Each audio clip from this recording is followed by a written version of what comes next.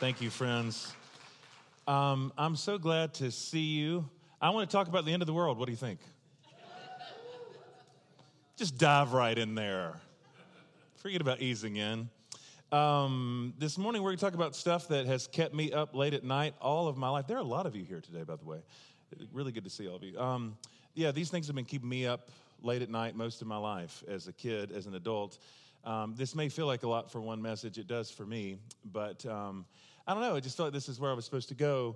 It's interesting. People will ask me now that I mostly preach in the lectionary, because y'all know how I am. It's like I preach in the lectionary except when I decide not to. But I do try to mostly preach in the lectionary. And people will ask me sometimes, me being the hillbilly Pentecostal that I am, do you not feel like it constricts like the movement of the Spirit to have a signed text? And far from it. It's really interesting to me how the Lord does these things, or I'd like to think that he does. The last few times I've preached here, I found myself in talking about other things, talking about the book of Revelation, kind of unintentionally. It's just kind of been where my head and heart have been. And when I found out about a week ago what the texts were for this week and climaxing with Revelation 21, I'm like, I think I have to go there. I think I have to go in the end of the world. I think I have to go to the big stuff. So that's where we're headed. Let's pray, and then we'll dive right into some texts.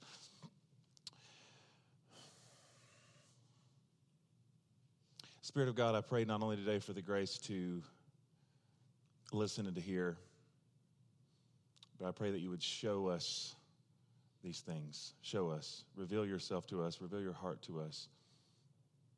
Reveal your word to us. Make known to us the mysteries of God as we submit ourselves now, as we always do, under the authority of your word. In the name of the Father, the Son, and the Holy Spirit. And everybody said, amen. Let's look right at some scripture. I'm actually going to want us to look briefly at 3 of the lectionary texts for today, or at least portions of them that I love. Psalm 24:1 being the first one. In fact, could you read this together with me? The earth is the Lord's and all that is in it, the world and those who live in it. I still tend to think of this in the King James, the earth is the Lord's and the fullness thereof. One of my favorite verses in the Old Testament. And it gives us a glimpse into the Hebrew understanding of the world, of the cosmos, in a way that I think is tremendously important for a message like this, that we remember that God is the one who creates all things. He's the one who sustains all things. The earth is the Lord's and the fullness thereof. And so God is concerned about this material world, especially in a culture where much of our spirituality is not unlike the Gnostic kind of mentality that Paul and the other epistle writers were trying to combat. There's a division between soul and body. There's a division between the spiritual world and the physical world. And it can often, we get these messages that what it's really about is the soul being saved or enlightened, somehow detached from the reality and the groundedness of created beings and created things. God's concerned about the world. The earth is the Lord's and the fullness thereof. And then from Isaiah 25, verses 6 through 9, I'll read these to you. And to me, one of the most beautiful passages in Isaiah, describing a time that is not yet upon us in words that just ache with beauty. Beginning Isaiah 25, verse 6. On this mountain, the Lord of hosts will make for all peoples a feast of rich food, a feast of well-aged wines, of rich food filled with marrow, of well-aged wines strained clear. And he will destroy on this mountain the shroud that is cast over all peoples, the sheet that is spread over all nations. He will swallow up death forever. Then the Lord God will wipe away the tears from all faces, and the disgrace of his people he will take away from all the earth, for the Lord has spoken. It will be said on that day, lo, this is our God. We have waited for him so that he might save us. This is the Lord for whom we have waited. Let us be glad and rejoice in his salvation. Goodness. And then finally, Revelation 21, verses 1 through 6, which you will see has, John here in the Apocalypse has very intentional overtures from that very same Isaiah text. This is the climax of the Christian story. This is where it's all going. Revelation 21. Then I saw a new heaven and a new earth, for the first heaven and the first earth had passed away. And this language will become more significant in a moment. The first heaven and the first earth had passed away, and the sea, in Hebrew mythology, always representative of chaos, of evil, of mystery. The sea was no more. and I saw the holy city, the New Jerusalem, coming down out of heaven from God.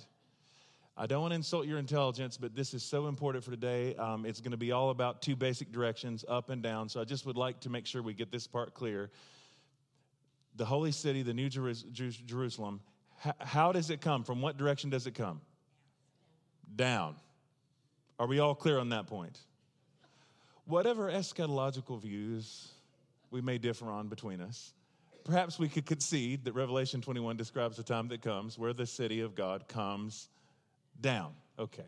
As a heaven from God, prepared as a bride adorned for her husband. And I heard a loud voice from the throne saying, "See, the home of God is among mortals. He will dwell with them. They will be his peoples, and God himself will be with them. He will wipe every tear from their eyes," echoing those words of Isaiah. "Death will be no more.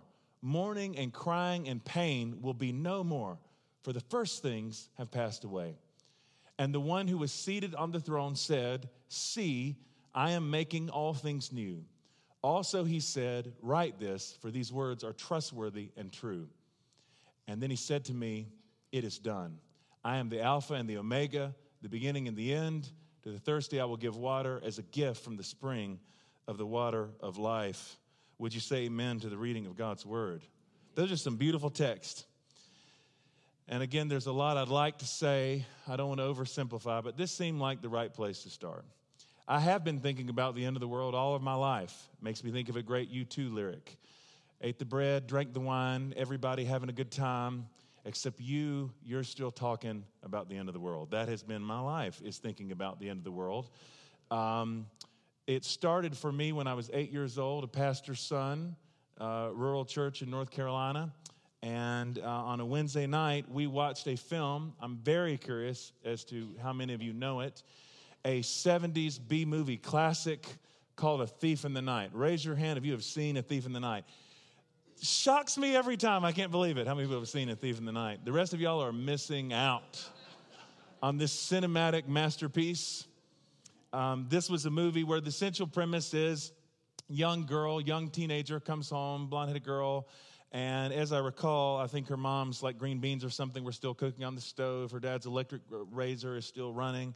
They're not home. She calls out for them. It turns out her parents have been raptured. They've been snatched up, caught away, and she's left now to wander the earth, to fight the forces of the Antichrist, for her and her friends to try to resist taking the mark of the beast. Because if you get the mark of the beast, of course, your head will be lobbed up at the guillotine, and you have like a bloody, wonderful entertainment for 8-year-olds, by the way. This is a great, great way to get children to follow Jesus. Lots of good fruit come from this kind of tactic. Would encourage, there's nothing remotely abusive about that. No. And I'm not bitter. No, not even a little bit. That from 8 years forward that I was captivated by nightmares. I mean, literally, I'm not saying this. I became obsessed with these ideas, consumed. Which, by the way, is the logical thing to do if that's what you think is going to happen. I was consumed. I had nightmares. I mean, I literally remember having to be taken from school at times because like the panic attacks were so severe. Being concerned about rapture and thinking I'm going to have a wrong thought. I remember learning to play basketball and not hardly being able to shoot free throws because I couldn't concentrate enough because I'm always thinking from the last shot to this one, have I thought something that might make me ineligible for the rapture? Like I was consumed. I know it's not rational or normal, but I'm not a normal person, clearly. You know that part already. Consumed my life. I remember one day when we were in a 2-story house at the time, and my mom apparently was upstairs in the bathroom. I didn't know that. I called for her. She didn't answer. I kept calling. She didn't answer. Sure, I was left behind. Some of you had this experience. I had different strategies. Sometimes I had like a call list, actually. I think they were maybe numbered, of people who I knew, like if I thought I'd been left behind, who I knew were Christians. So if I first call my grandparents. So if they're here, then I know I'm okay, et cetera. That time I didn't call. I just got terrified, and I ran across the street to see if the neighbors were home. Old couple, really sweet people. And I'm in tears, and I'm knocking on their door because I think they've been left behind. The old lady does come out, but then all of a sudden I realized, like, this is not encouraging. This just means they weren't real Christians. Why? So this sweet elderly couple never knew Jesus. Like, what it was. So they're left behind with me. The Antichrist will take off all of our heads together. Why is this good news? And I'm crying. And about that time, my mom came out the front door. Jonathan, then I just start bawling. And it's like, what happened? Why did you? It was horrible. And so these things really dominated my consciousness for, again, most of my life. And so much so, you can't make this up, and why would you? I had these nightmares well into my 20s. I remember being 25 and a youth pastor and waking myself up. I'll occasionally walk in my sleep. I'm telling way too much today. A lot of people are psychoanalyzing me, I see. That's what's wrong with him. This is where it all started. These are the issues he's working out now. That's true. When I was 20, that is very true. I remember 25, waking myself up in the living room in our little apartment, screaming, having one of my rapture dreams. I was in my boxers. I'd opened the front door. I think about to go see if any other folks were home, because it was like that vivid. Like I would wake myself up from these night terrors. So this has dominated much of my life. I've spent a lot of time thinking about these things. Suffice it to say, some of my views have shifted somewhat since those days. But for me, at the risk of oversimplification, it comes down to really one fairly simple idea, right? Is that all of the theology that I got early on about the end of days was all about me going up. It was all about being caught up, snatched away. We'll talk more about that in a few minutes. It was all about me going up. One of the greatest shifts in my life theologically, and it continues to inform every move I make. I don't think I probably preach a sermon where I don't refer to one of these ideas in some way because it's that foundational to me, is when I made the shift from an emphasis on me going up to the kingdom of God coming down, the new city going down. Whether or not the weight lands on the up or the down has tremendous implications for how we live our real lives. I really believe that. It matters in real life. I'll say more about that kind of theology in a bit. The whole distant thunder, thief in the night kind of scene all starts from a theological system that really comes to be influential in the middle of the 1800s. John Nelson Darby was the founder of this kind of thought. It's a certain kind of dispensationalism that's very rigid in terms of reading the Bible for kind of graphs and charts about the end of the age. It caught on especially with a man named Scofield, who was not a theologian. He was not trained as a scholar, but he was a lawyer, and he read the Bible as a lawyer would, looking for neat charts and graphs and all that. So he composed a thing called the Scofield Study Bible. Perhaps you've heard of this. Caught on, became very influential, that has this kind of end times thinking. Now, interestingly enough, for somebody like me who grew up Pentecostal, the Scofield system was really opposed to the idea, like the gifts of the Spirit, even the supernatural stuff, that happened during the dispensation of the apostles. There's no space for that now. But in the Pentecostal world, there was a man named Dake who composed something called the Dake Annotated Study Bible. A lot of the old preachers in my tradition used it. Kind of took the Scofield ideas and made them more palatable for Pentecostals. So this kind of gets into the water and over time becomes a major prevailing voice in the church. I think it's important to mention, as a person who cares about tradition and history, this is not the prevailing view of any church tradition in history historically before. This has come about in the last 150 years or so. And it continues to be popularized for things like Left Behind. My friend Brian Zond and I watched Left Behind in the theater and live tweeted it. That was a good time, another story for another day. But Left Behind, a lot of that, this is Jack Van Impe, Tim LaHaye, John Hagee, et cetera, et cetera. And even as I throw out some of that, I want to be cautious because please understand that throughout the history of the church, Christians have always differed on how they think about the end. I think there needs to be room for that in the kingdom of God. There's nothing in me that feels condescending or like I'm the enlightened one now because I think differently about these things.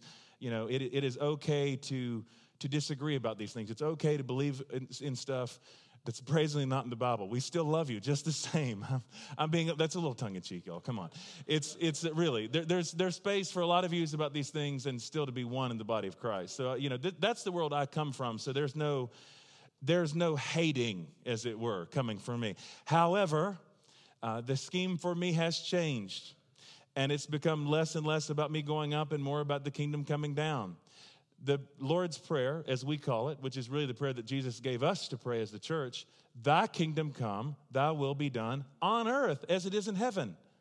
That's the prayer that Christians have been praying for 2,000 years. That is the heart cry of the church. That's what we're waiting for, is for the king to come and for the kingdom to come.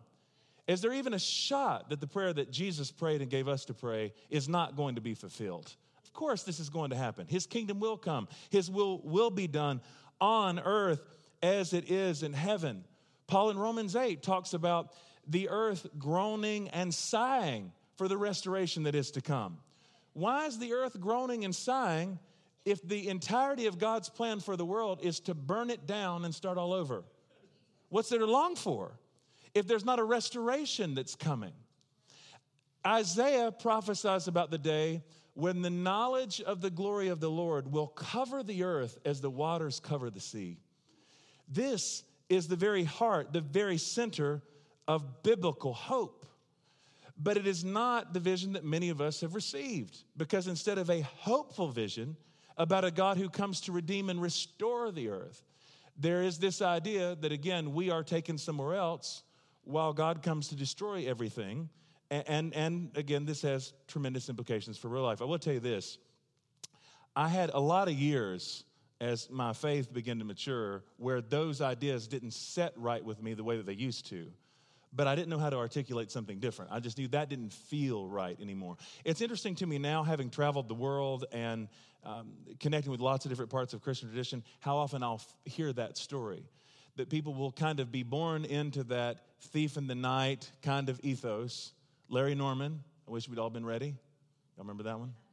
There's no time to change your mind. The sun has come and you've been left behind. I'm feeling a singing anointing today. There may be some singing before this is all said and done. But I hear a lot of Christians tell me that intuitively didn't feel right to them. They didn't know how to say something else, which I think is interesting. I might be so bold as to suggest that the reason that it doesn't sit right for a lot of us is because the Holy Spirit that inspired these scriptures is at work inside of you. And there's a reason why some of the contours of that story don't feel right. Don't know how to name it. It just doesn't feel right. Sometimes to me it felt like, here's this wonderful story I know about how the God who raised up Israel out of Egypt, then raised Jesus of Nazareth up from the dead, the cross, the resurrection. Here's this beautiful story. And it felt like my end times theology was something that got tacked on from another place. You know what I'm saying? Like a pin the tail on the donkey kind of ending. Like there's those, and then there's this other thing. And I understood Jesus that was coming again to be very different from the Jesus who came before. He's kind of like Dirty Harry, before he comes to sacrifice his life. But then he comes back and now he's taking no prisoners. And we'll get more into that in a few moments. Revelation does talk about judgment, to be sure. I don't believe that God can make the world right without judgment and without justice. But I would contend that it's problematic that if we think that the Jesus who came and died for us, bled for us, was risen from the dead, comes back and he's someone else entirely, when he ascends, that's what the angels say. Don't be afraid, disciples. This same Jesus is going to come again. Of course, the Revelation talks about how out of his mouth will come a sharp sword with which to strike down the nations. There is judgment, but keep in mind, Revelation speaks these things in highly symbolic language. That's not an unfaithful way to read it. In the same way that, in Revelation, Jesus is the Lamb of God who takes away the sins of the world. He's not going around going, bah, and he's not going to have a literal sword coming out of his mouth that's thrashing. What does it mean to say, out of his mouth comes a sharp sword with which to strike down the nations?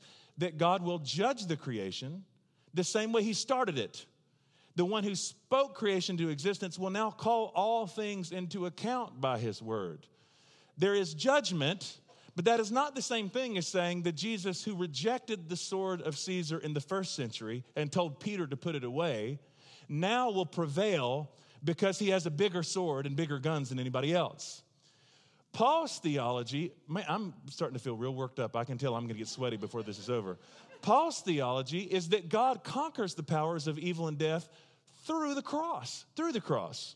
According to the author of Hebrews, it is in the death of Jesus that Jesus, when he descends into the lower parts of the earth, will make captivity captive. This all happens through the crucifixion of Jesus. So it's not that the cross and resurrection didn't work, didn't pan out. So then, plan B, since that didn't work, now we're going to have to try a whole different strategy. The cross and resurrection is how God conquers in the end as well. I had this memory earlier this morning. I hadn't thought about this in so long. But when I started to see some of these things differently, and did I say this part already? I don't think I did. I was 23, I think, and I just started at seminary. I didn't tell the story in the service yet, have I? My head's really engaged with the content right now. I went to the same seminary where our friend Chris Green now teaches. He didn't then, but a man named Dr. Robbie Waddell taught a course on Revelation. And after years of keeping these texts at bay and thinking I just must not be smart enough to understand them, for the first time I had the opportunity to encounter these texts without some of the baggage of the systems I had before, and it blew my mind. Dr. Waddell is a dear friend of mine. He teaches at Southeastern, the Assemblies of God School now. In fact, I spoke for him and them a few months ago. Wonderful man. But at the time, it was so hopeful. It was so encouraging. I liked it so much better. But I thought, if I'm wrong about this, I am going to hell. And I was really scared that I was wrong about all of it. And I was scared to leave behind in those systems. Why I'm so sympathetic to anybody else, because I was clinging on to stuff for dear life. But I remember a day, I was flying somewhere to speak. I was out doing that kind of thing even then. And I was reading a little book. Richard Bauckham, New Testament scholar, has this wonderful commentary on Revelation, just called The Theology of the Book of Revelation. And I was a couple chapters in, and as it was describing Jesus in Revelation, I was so overcome with the beauty of Jesus and so overcome by the beauty of that text that I started weeping. I remember literally weeping on this plane for the beauty of Jesus presented in Revelation. And ironically enough, for a book that has so much worship in it, I think that's the first time I've ever had an image of Jesus in Revelation that made me want to worship. And I think that was the moment where I decided, you know what, I don't think I'm being led astray here. If it causes me to love Jesus more and worship him more fervently, I think this is more good than bad, apparently. And that's where some of the corners started to turn for me. But I think, again, there's an intuitive sense that story that some of us have been handed, does it feel right? I find in my own dreams, I would say roughly half of my dreams these days, has been for years, go back to the Church of God State campground where I grew up. My grandparents were ministers. My grandpa died when I was young. My grandmother had a little house there. And it was on that campground that I went to youth camp. I had my first kiss. I had my first experience of the Holy Ghost. I'm not even sure what the order of those things are now. But all of it happened on that campground. I go to my grandmother's house, and we'd watch The Price is Right, and she'd make tang and talk about Jesus, and we'd eat cornbread. Your grandmother made tang too, I see. Wonderful times, right? And literally half of my dreams are set on that Church of God campground, remembering those people and those places. I mean, there was such a significant part of my past. And I think the reason that comes up so much is that I want to be connected to that past.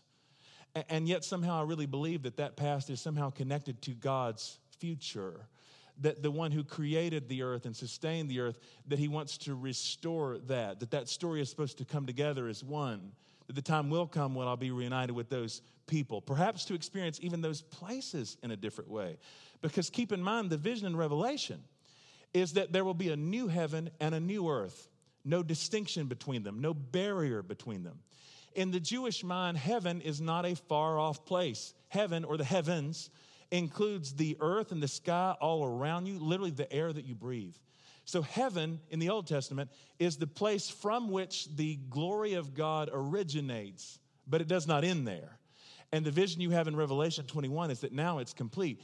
The glory of God that starts in heaven is now flowing into this new earth, this restored, renewed creation, and there's no distinction between them. Isn't that beautiful? It's all seamless now. So instead of heaven being this far-off, distant place, it's more like it's another dimension, it's another reality that's now collapsed into this one. Where the rule of God now, again, Isaiah's prophecy, the knowledge of the glory of the Lord covers the earth as the waters cover the sea. This is the prophecy. This is the kind of thing that we read about over and over again throughout the text and the story. This is the God, the same story that began in Genesis 1-3, when God creates the world in love and in hope. We rebel, we fall. This is the ending of that same story. It's not a whole different story. This is God completing. This is God bringing all of that back around. There's a kind of symmetry to this that's very, very beautiful. I think it's important that we get this. This is an important distinction, I think. That while Revelation 21 talks about the old things passing away, the old world passing away, that is not the same thing as God saying that he burns it down and starts all over. There is a purifying, refining fire. But it's interesting how there's such a parallel, I think, between what John does here in Revelation 21 and what the Apostle Paul does in 2 Corinthians 5. I mean, look, compare these later. They really are parallel texts. 2 Corinthians 5:17, Paul, of course, is describing what happens when people come to life in Christ Jesus, when we place saving faith in Jesus. He says, so if anyone is in Christ, there is a new creation. Everything old has passed away. See, everything has become new. Now, when you became a Christian, track with me here for just a second. You did not the next morning wake up and have new skin on, right? Like you were in the same clothes, you were in the same house, you drove the same car. You were you, but you were a very different you. You were the same in some ways, but very different. It didn't mean that everything about who you were and your history before was completely eradicated. This was a transformed new you. And that's the same thing that we have described here in Revelation. It's not that God entirely does away with the earth that was, but it's transformed. It's transfigured, the way Jesus was transfigured on the Mount of Transfiguration. Do you hear what I'm saying? It's the same raw elements. Keep in mind that Christian hope is always about the hope of the resurrection that's coming. The same thing that happened to Jesus when God raised him from the dead will one day happen to all of us who are in Christ. We will be resurrected. So God will take what remains of these bodies. I can't explain how that happens scientifically or chemically. I don't think God's going to have a problem gathering the elements of people who've been burned or drowned. And, but that's the idea, right? Is that God takes these bodies and he transforms them. That's what we have in Revelation 21. It's not God starting all over, but God taking what was already there before and transfiguring and transforming it. Is that making sense so far? If you're hearing this, and this sounds like, it made sense to like 4 people. If this sounds like it's a good ways away from, I'm going to take a trip on that good old gospel ship. Somebody sing it with me? I actually don't sing with me. Sailing through the air, right? Now let me tell you something. I love that song. It is objectively a terrible song theologically. Doesn't mean I can't love it. I love hot dogs, and they're bad for me too. Good old gospel ship, sailing through the air, not the biblical narrative. Now, if you want like the basis of Christian hope, we have this for the screen, an old hymn of the church. I didn't do this in the first service, but I'm telling you, I feel the Holy Ghost right now. And while I'm not a singer, I think I need to do this. It's going to be bad. Y'all have to help me. If you know this, we're just going to sing just stanzas. Will you help me? If you don't help me, I will stop singing and discipline you. I don't know, like what's going to happen? Help me with this so it doesn't get too awkward, all right? If you know it. This is my Father's world.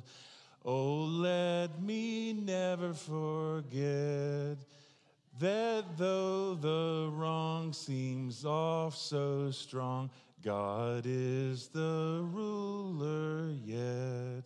Wow. This is my Father's world. Ha! Why should my heart be sad? The Lord is King, let the heavens ring. God reigns, let the earth be glad. Praise Jesus. I'm going to be a singing evangelist now. This is a new calling for me.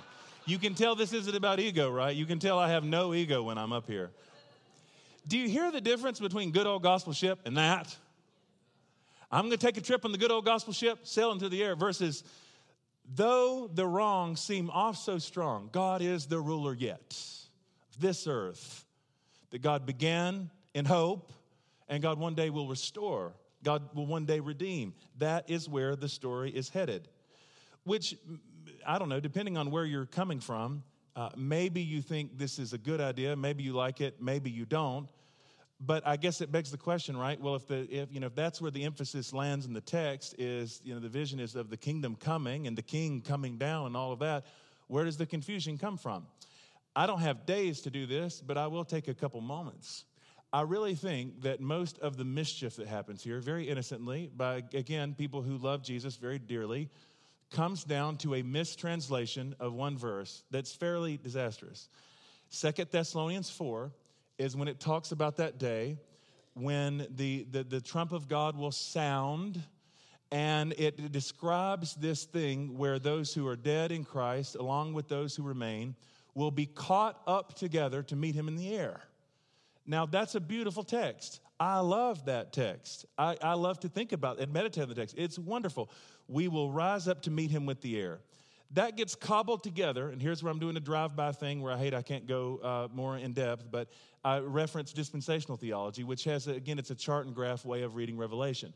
Ironically, the way that often looks is that the things in Revelation that are literal are turned into symbols, and the symbols are taken literally. So the 7 churches in Revelation are not 7 real churches in Asia. They are 7 church ages. And when Jesus says to John, come up here at the beginning of Revelation 1, that's representative of the church being caught up in rapture. So you cobble these things together, and it becomes this whole system of belief where the weight is on us being snatched up or carried off somewhere else. The trouble with this is that Paul uses a very particular word when he describes this meeting in the air. It's a word that we have multiple other places in Scripture. And it always has the same connotation of when you come out to meet someone, and then you usher them back in. It's an image that was often used in the Roman world for when a conquering hero would come back from a battle. People would meet him at the gates of the city, and then they would have a parade, a processional, to welcome him in together. In Matthew 25, Jesus used this same word to describe the bridesmaid, who will go out to meet the bridegroom and accompany him to the feast. Now, the bridegroom does not then kidnap the bridesmaids and run off and take them somewhere else. They meet to go to recess to this feast. Or in Acts 28:15, the Romans go out to meet Paul when he arrives in the city. They don't then go outside the city. It's a place of meeting.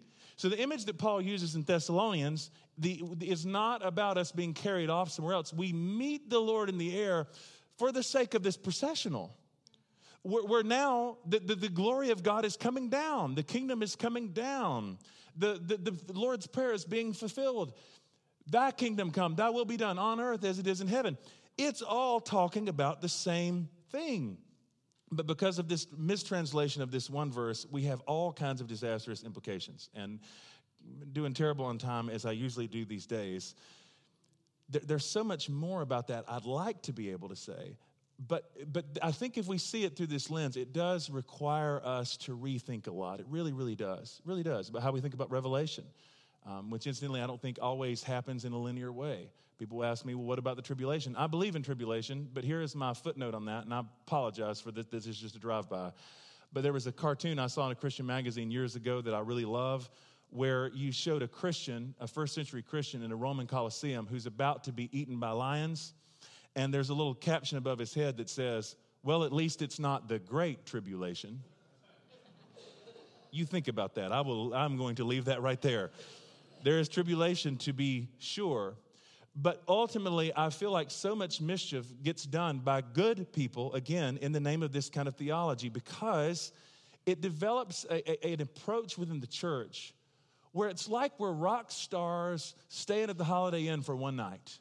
And it's like, hey, I'm only going to be at the hotel for a few hours, so let's party down here, right? There's a good sense of like, there's no sense of the creation mattering. We don't care about what happens to the world because this world is not my home. I'm just a stranger passing through. Thankfully, you don't have to believe the right things about the end of days to participate in them, but some folks are in for a terrible shock, I tell you that. When the new heaven and new earth is revealed to be one reality and it's all blended, it's like, but I thought this world was not my home. And then you have this renewed earth, this restored, made right. I hope folk aren't going to be terribly disappointed. It would not matter to me if this was just about speculative end-time scenarios, right? I mean, like, again, everybody can hold their views. That's not a big deal. But the problem is, I feel like if you mess up the end of the story, it so drastically affects how you live in the present. It affects everything. I believe that. What you believe about the end affects everything about how you live in the middle. So, so a lot of Christians are fatalistic. They are convinced that the only thing that is ahead is gloom and doom, and they almost cheer it on. They almost like it when bad things happen because they think that means it's closer for us being snatched away. I'm just asking you on the basis of what you know about the character of God. Does that sound like Jesus to you?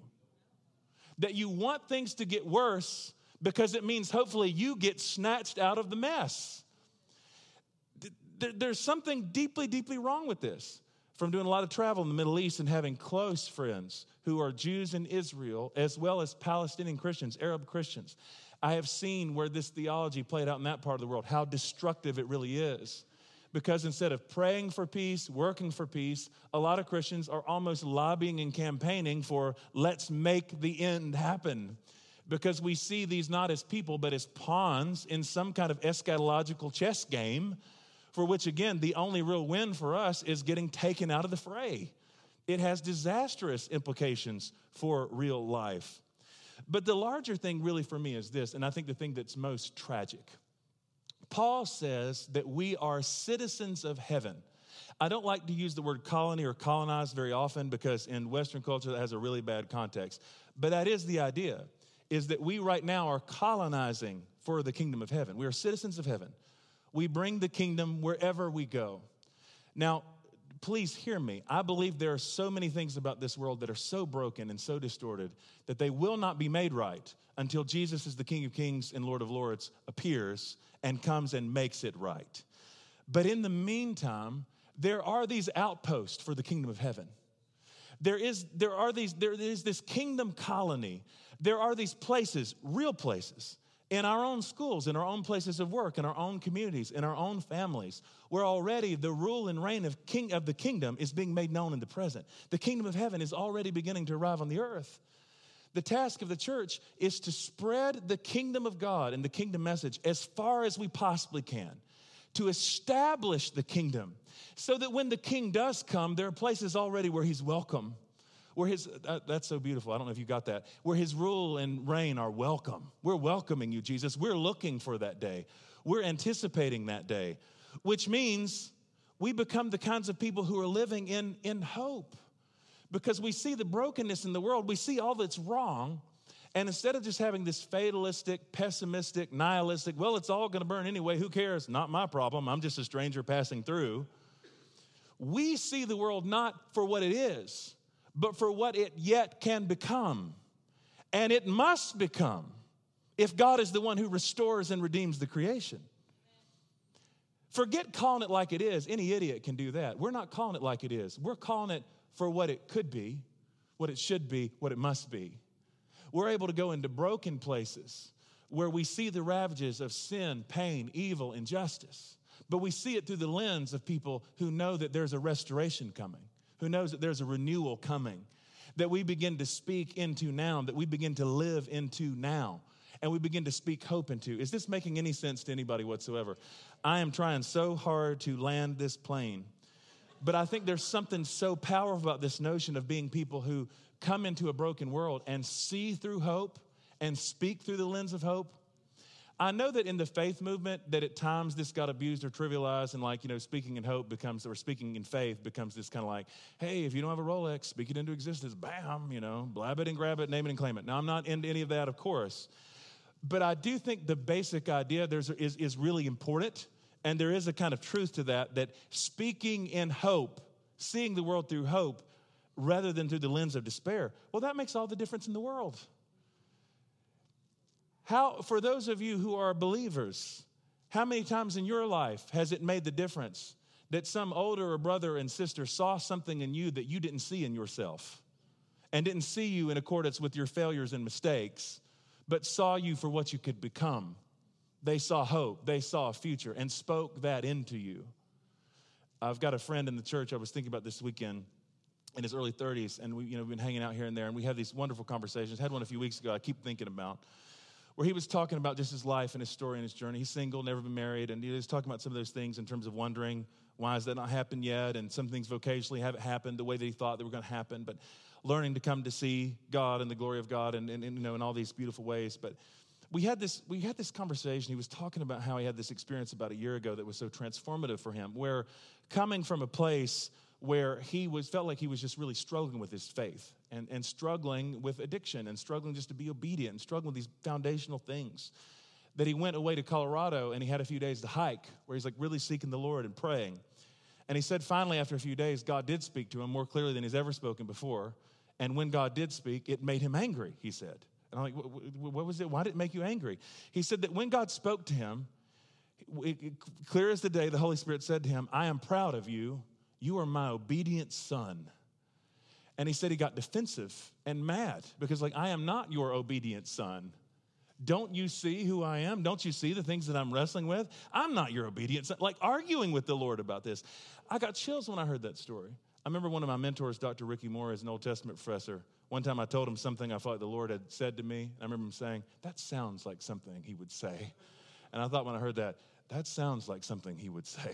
That's like the Lord.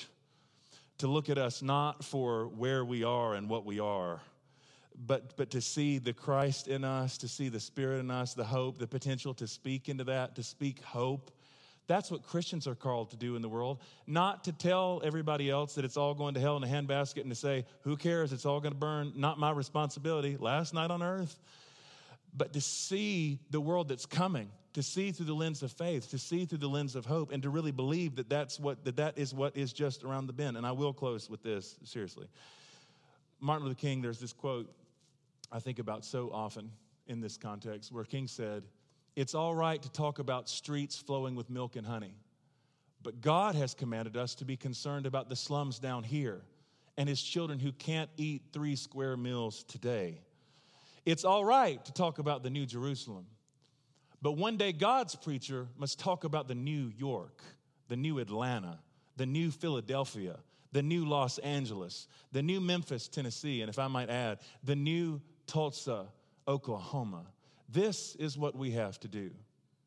That, my friends, is Christian hope. That is the way we're supposed to live. And that's why how we think about the end matters right here, right now. Stand with me, if you would. Thanks for listening to this message from Sanctuary Church. If you're in the Tulsa area, we invite you to attend one of our weekend services at 5 p.m. on Saturday, 9 a.m. or 11 a.m. on Sundays. And if you would like more information on who we are and what we're about here at Sanctuary, or to give online, please visit our website at sanctuarytulsa.com, or you can download our mobile app from the App Store or Google Play. We hope you'll join us again next time. Have a great week.